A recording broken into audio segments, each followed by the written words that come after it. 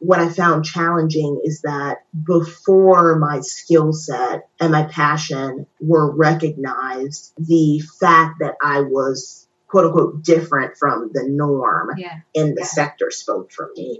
And so that was very challenging, reconciling who others saw me to be before they really had a chance to know my work ethic, know what drives me internally and within my career, pushing back against that. And really, I have felt that throughout my career in technology, my goal has been to disrupt the status quo in relation to what it means to be a technologist.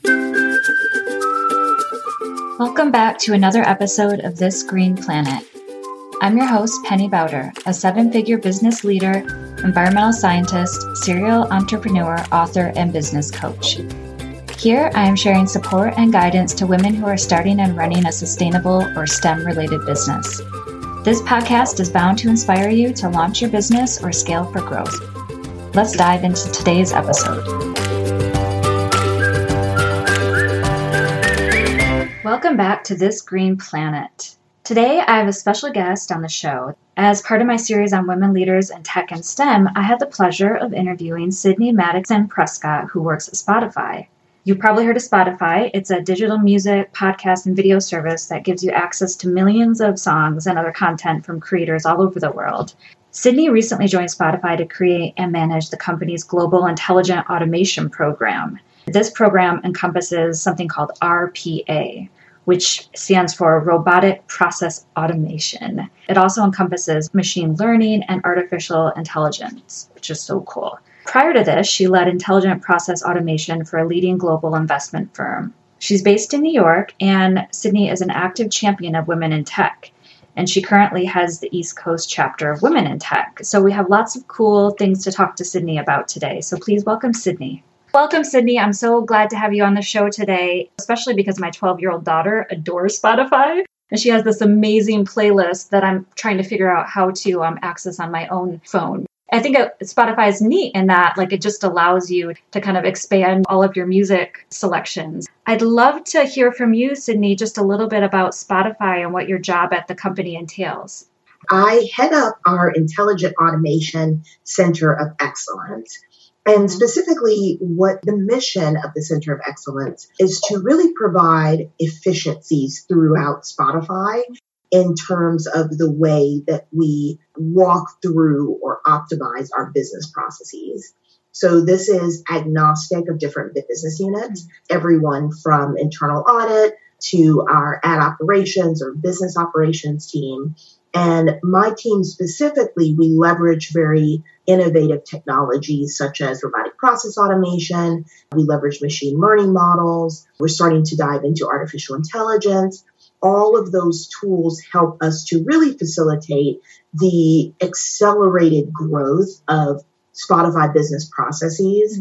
What we are truly looking at is how can we streamline what we do as Spotifyers in terms of supporting the business functions on a global scale.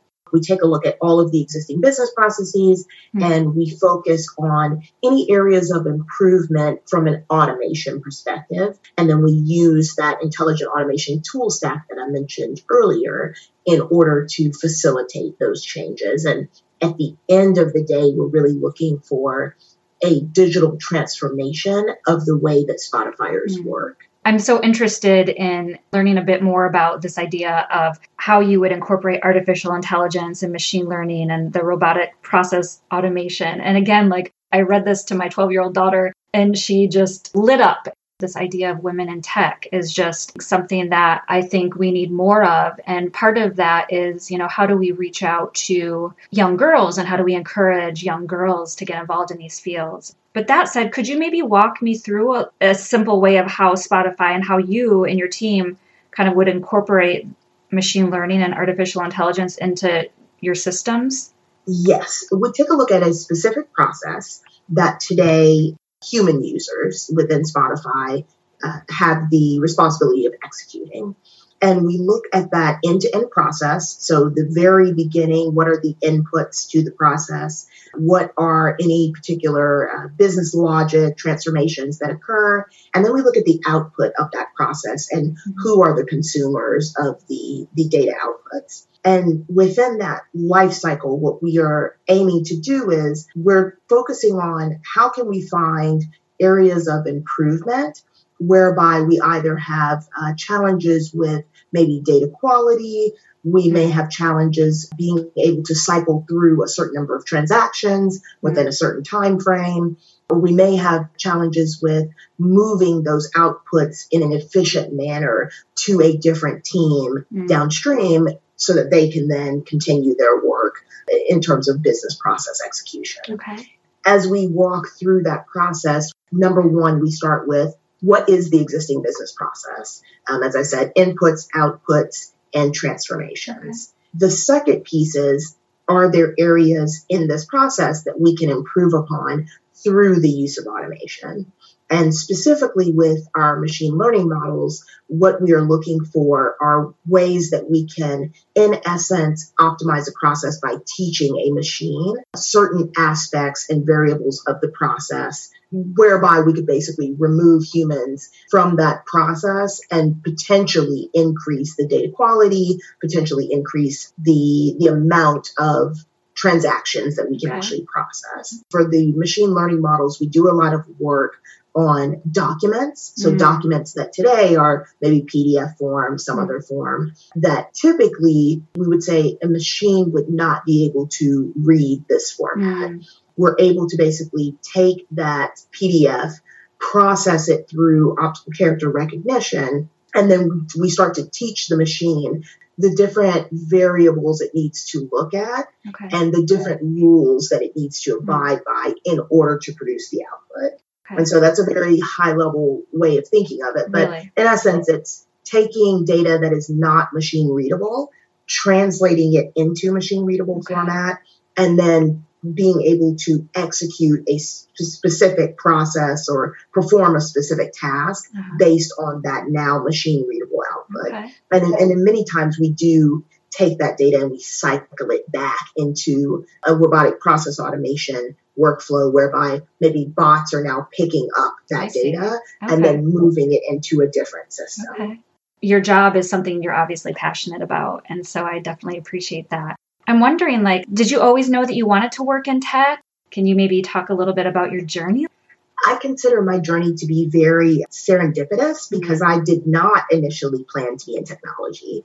I had this dream or passion to actually go into law as a kid. And so when I moved into, kind of my high school years, college years, that was still my focus. I'm going to go to law school one day. As fate would have it, in pursuit of that goal of attending law school, I decided to get an internship, and this was in my junior year of college. That internship was actually at a global payment solutions provider, and it was within the global software and infrastructure group. So it was almost like a roundabout way of going into technology, but my internship was going to be reading software contracts and being able to see where the deltas are between what we had on hand from a licensing perspective versus what our true needs were. Being able to actually understand the legalese, right, and things of that nature in preparation of one day going to law school. I was in technology, but still focused on contractual obligations and true ups for software contracts. I fell in love with the pace and the methodology of being in a global technology firm. I remember being so excited because it was all so new to me, just in terms of understanding the nuances of corporate America, understanding the nuances of technology, which are their own individual facet. I recall going to my internship and returning home and thinking about the problems that we had tried to solve during the day in my off time. And then also getting a lot of feedback from my peers at the time, who were predominantly male, been in the industry, multiple decades, and they could see that I had a passion and they could see that I would do well in technology. I came to a point where I, in essence, had to make a decision. I initially wanted to go to law school. I initially took this internship as a way to better understand what it means to be in the legal field from a corporate standpoint. But now I'm seeing these incredible nuances and incredible opportunities within technology. What do I do? Do I stay the course and continue to law school, or do I switch? I had a heart-to-heart with myself. I really thought about how passionate I was about technology, despite the fact that I was pretty much a newbie. I had never held a position in technology before. I decided that it was important to honor that passion. In honoring that passion, I knew that I could never go wrong by honoring that passion. That's when I made the decision to pivot, and the rest is history. That's living authentically, right? And like being true to yourself. And I feel like if we don't listen to that voice of intuition, I think maybe is even what was speaking to you. So once you pivoted and made that decision, like, were there any challenges or roadblocks along the way, kind of getting into this brand new thing, this tech? There were a lot of challenges. Okay, yeah. Honestly, as we all know, there are a lot of challenges in terms of diversity, whether that's diversity of age, whether that's diversity of ethnicity, diversity of gender within technology. I think that I was in a bit of a protective bubble, I'll say, when I was in my internship versus once I moved into a full-time role where I began to spearhead a global data governance and quality program. At that point, I began to hit a lot of challenges, specifically in reference to the length of time that I had been in the technology sector, a lot of questions about my background, a lot of, I'll say, implicit bias that I faced just being a woman of color in a predominantly Caucasian male-dominated field. That for me was very challenging because as a woman, I have faced similar challenges just navigating through life. However, I think I may have had some rose-colored glasses on in terms of how I would be perceived in my role. And I genuinely felt that my passion and my skill set would speak for me. What I found challenging is that before my skill set and my passion were recognized, the fact that I was, quote unquote, different from the norm in the sector spoke for me. And so that was very challenging, reconciling who others saw me to be before they really had a chance to know my work ethic, know what drives me internally and within my career. Pushing back against that. And really, I have felt that throughout my career in technology, my goal has been to disrupt the status quo in relation to what it means to be a technologist. There's an inherent bias that is built into when we say someone is a technologist, we typically think of a guy, he's in a hoodie, right? He's hacking. Right? In a basement. Exactly. It's like the stereotypical movie hacker, right? But typically he is a guy and typically he is Caucasian. Right. It's funny to kind of compare it to movie and television, but that really does speak to kind of how we see individuals who move in this space. We see that as the default, like that kind of cartoon character hacker as the default. When we see women, people of color maneuvering in this space, it does start to break apart that construct.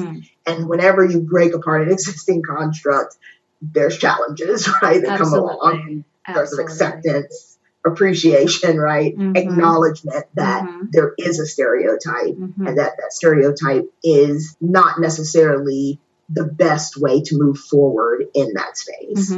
The fact that you're on this show, you're changing the dialogue by putting your voice out there. It's just really inspirational to me as a woman, a woman raising a daughter. Can you talk a little bit about women in tech? I know that you lead the East Coast chapter of Women in Tech. A really great initiative. There are quite a few, which is great, organizations around the world that are really focused on how do we create that pipeline of girls who become women who are facilitating change by moving into the technology sector and thriving there. There's two pieces to it. One is, how do we get more women and girls engaged in STEM? The second piece is, how do we get them to thrive and to stay in STEM and continue to rise up the ranks? And we have a problem with both of those. I think there's two different challenges that we have to address, and that we address through organizations such as Women in Tech, concerning we need to find a way to showcase technology as a viable and exciting option for girls, whether they're in elementary school, middle school, high school, college even. And then the second piece is moving those girls from a love and a passion, thinking of a career in STEM, into actually being rewarded with a job in tech and then climbing the ranks. There's a lot of data that shows that even when women do enter the tech sector and they've been a computer science major in college, move into a Fortune 500 tech company, the longevity isn't there and the career trajectory isn't there in terms of how long they stay at, let's say, an engineer one position versus, I actually was able to move up to the VP of engineering, right? Or when compared to their male counterparts. I think the organizations such as Women in Tech, we're looking at all of the inputs that are creating this kind of systemic dynamic whereby either women don't enter the field, or if they enter it, they exit very early. And we're trying to figure out, like, why is that, and what are some of the ways that we can facilitate traction within, technology, whereby women are passionate about technology, want to be a part of the sector, but also are there mentoring and grooming other women to also fill positions, right? Like bringing everyone up along the ranks. It's a very complex challenge with a lot of moving pieces.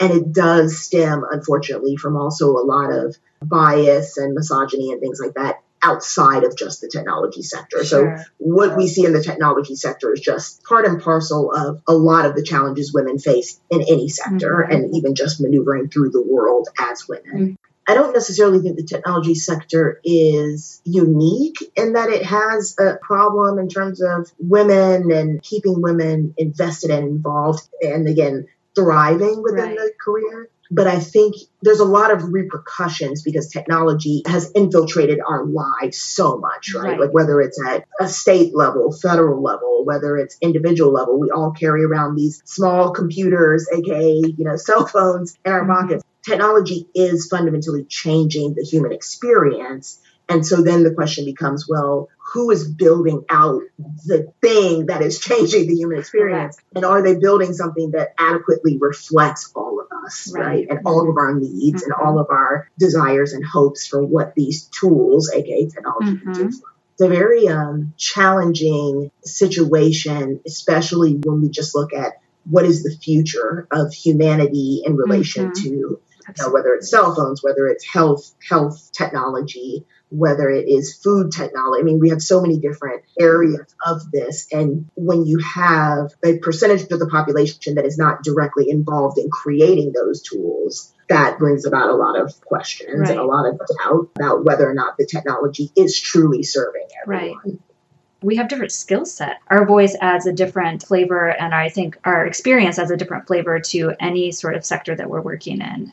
It's just a complex problem, like you mentioned, and there's really no easy answer, which also speaks to like sort of the courage that we all have to do to get into this conversation and to continue the conversation, because it's easy to want to walk out of things that don't have an easy answer. It's just kind of like staying the course, and it's a little bit of baby steps, which I'm sure that you and your peers, and I also love that you mentioned the word mentoring. I want to come back to that because I think that that is a big piece in this. And that's maybe, I'd like to hear your thoughts on, like, is this also a way that we can get young girls involved, to stay involved, keeping women from leaving the field? I think we have this sense, if we can create this sense of community and culture around women in tech, perhaps this is a little bit of an answer to changing the dialogue. I think it's very interesting in regards to the mentorship piece because it is something that I recall very vividly struggling with early in my career, which is attempting to navigate this terrain of the technology sector of corporate America, of being someone who was relatively new in the field. I didn't necessarily have the right, I'll say, level of guidance, specifically in terms of someone who had previously navigated the terrain and had the insights and could give me some guidance about, ways that I could maybe view things differently, the challenges that I had, maybe help me to understand the best method of brainstorming to be able to tackle those challenges. I recall feeling a deep desire to have someone to commiserate with as I went through this journey. One of the things that helped me is that there was a program within the company that I was in where they did have a mentorship program for young professionals. Taking the initiative to join that program helped me in so many ways. It allowed me to connect with someone, again, who had the expertise in the field, someone who had personal experiences with, if not the exact same challenges that I had, something that tangentially was related so that they could commiserate with me. It helped just having personal feedback loop, cultivating a sense of trust within that mentorship, where I felt that it was someone who genuinely had my best interests from a career perspective at heart, someone just to listen. A lot of times I think we just don't have that. It's hard. Again, as a woman, there may be different power dynamics and struggles that you come into contact with that may be different from your male peers, and it's hard for them to understand, right, what you're navigating through. So I think mentorship is very important to help you not only connect to your peers and your space, but to also connect to yourself and to find out what really resonates with you in your career and how you can successfully remain true to yourself, even as you start to think through, like, what do you want the future of your career to look like and what is your career trajectory? This has been a really amazing conversation. I would love to give you the opportunity. Is there anything else that you'd love to share with their listeners about Spotify, about women in tech, anything that we haven't talked about that you'd love to say? Yes, two things. I would definitely recommend for any women, girls who are interested in technology, look for groups such as, and there are so many of them, such as Women in Tech, that are focused on just introducing you to the concept of what it means to be a woman in STEM. I think fundamental to getting a better handle on what it means to actually be a technologist. And also it helps you to have an honest understanding of some of the hurdles that you might face as you move into the sector, or even just from an academic perspective. Moving into a computer science degree, engineering degree. And then the second piece I would say is always take the opportunities, even if they are not what you initially intended. I give my story as a great example. I had this intention, this vision of what I wanted my life post-undergrad to be, but I was willing to pivot that when I realized there was something else that was speaking to my passions. That's really something that has helped me in my career and in my life. It's like being true to myself, as you said, listening to my intuition and being proud of the things that spark my passion and my excitement. Forgot to mention, I did also recently write a book on robotic process automation. How can we find that? Is it on Amazon? So it's on Amazon and everywhere where books are sold. And it is called Robotic Process Automation, a Citizen Developer's Guide to UiPath Studio X. As of today, it is an Amazon best-selling new release. It's really my contribution, again, to helping others to understand these concepts and to make them less scary, less intimidating, and to really put the power back into the hands of everyone that you can learn this. There is a learning curve, but don't be thwarted by the challenges of learning about technology. It's something that has a lot of nuances. It's complex, but you can learn it. Hopefully, there'll continue to be different guidebooks and things like that will help everyone understand and make the technology more accessible. I think at the end of it, that's really the goal. We'll put a link to your book on Amazon in our show notes. People can check that out. Yeah, congratulations on that. That's amazing. How can people get a hold of you?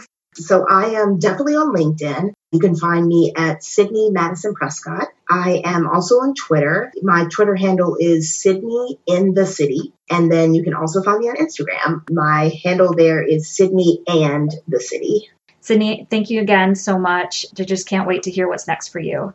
Excellent. Thank you.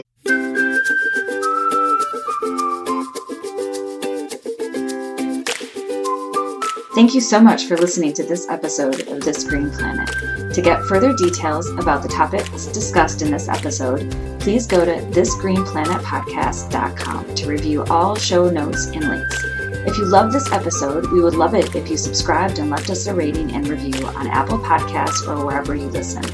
This helps more people just like you find our podcast. I look forward to having you join me next episode. Until then, stay safe and let's make this planet greener.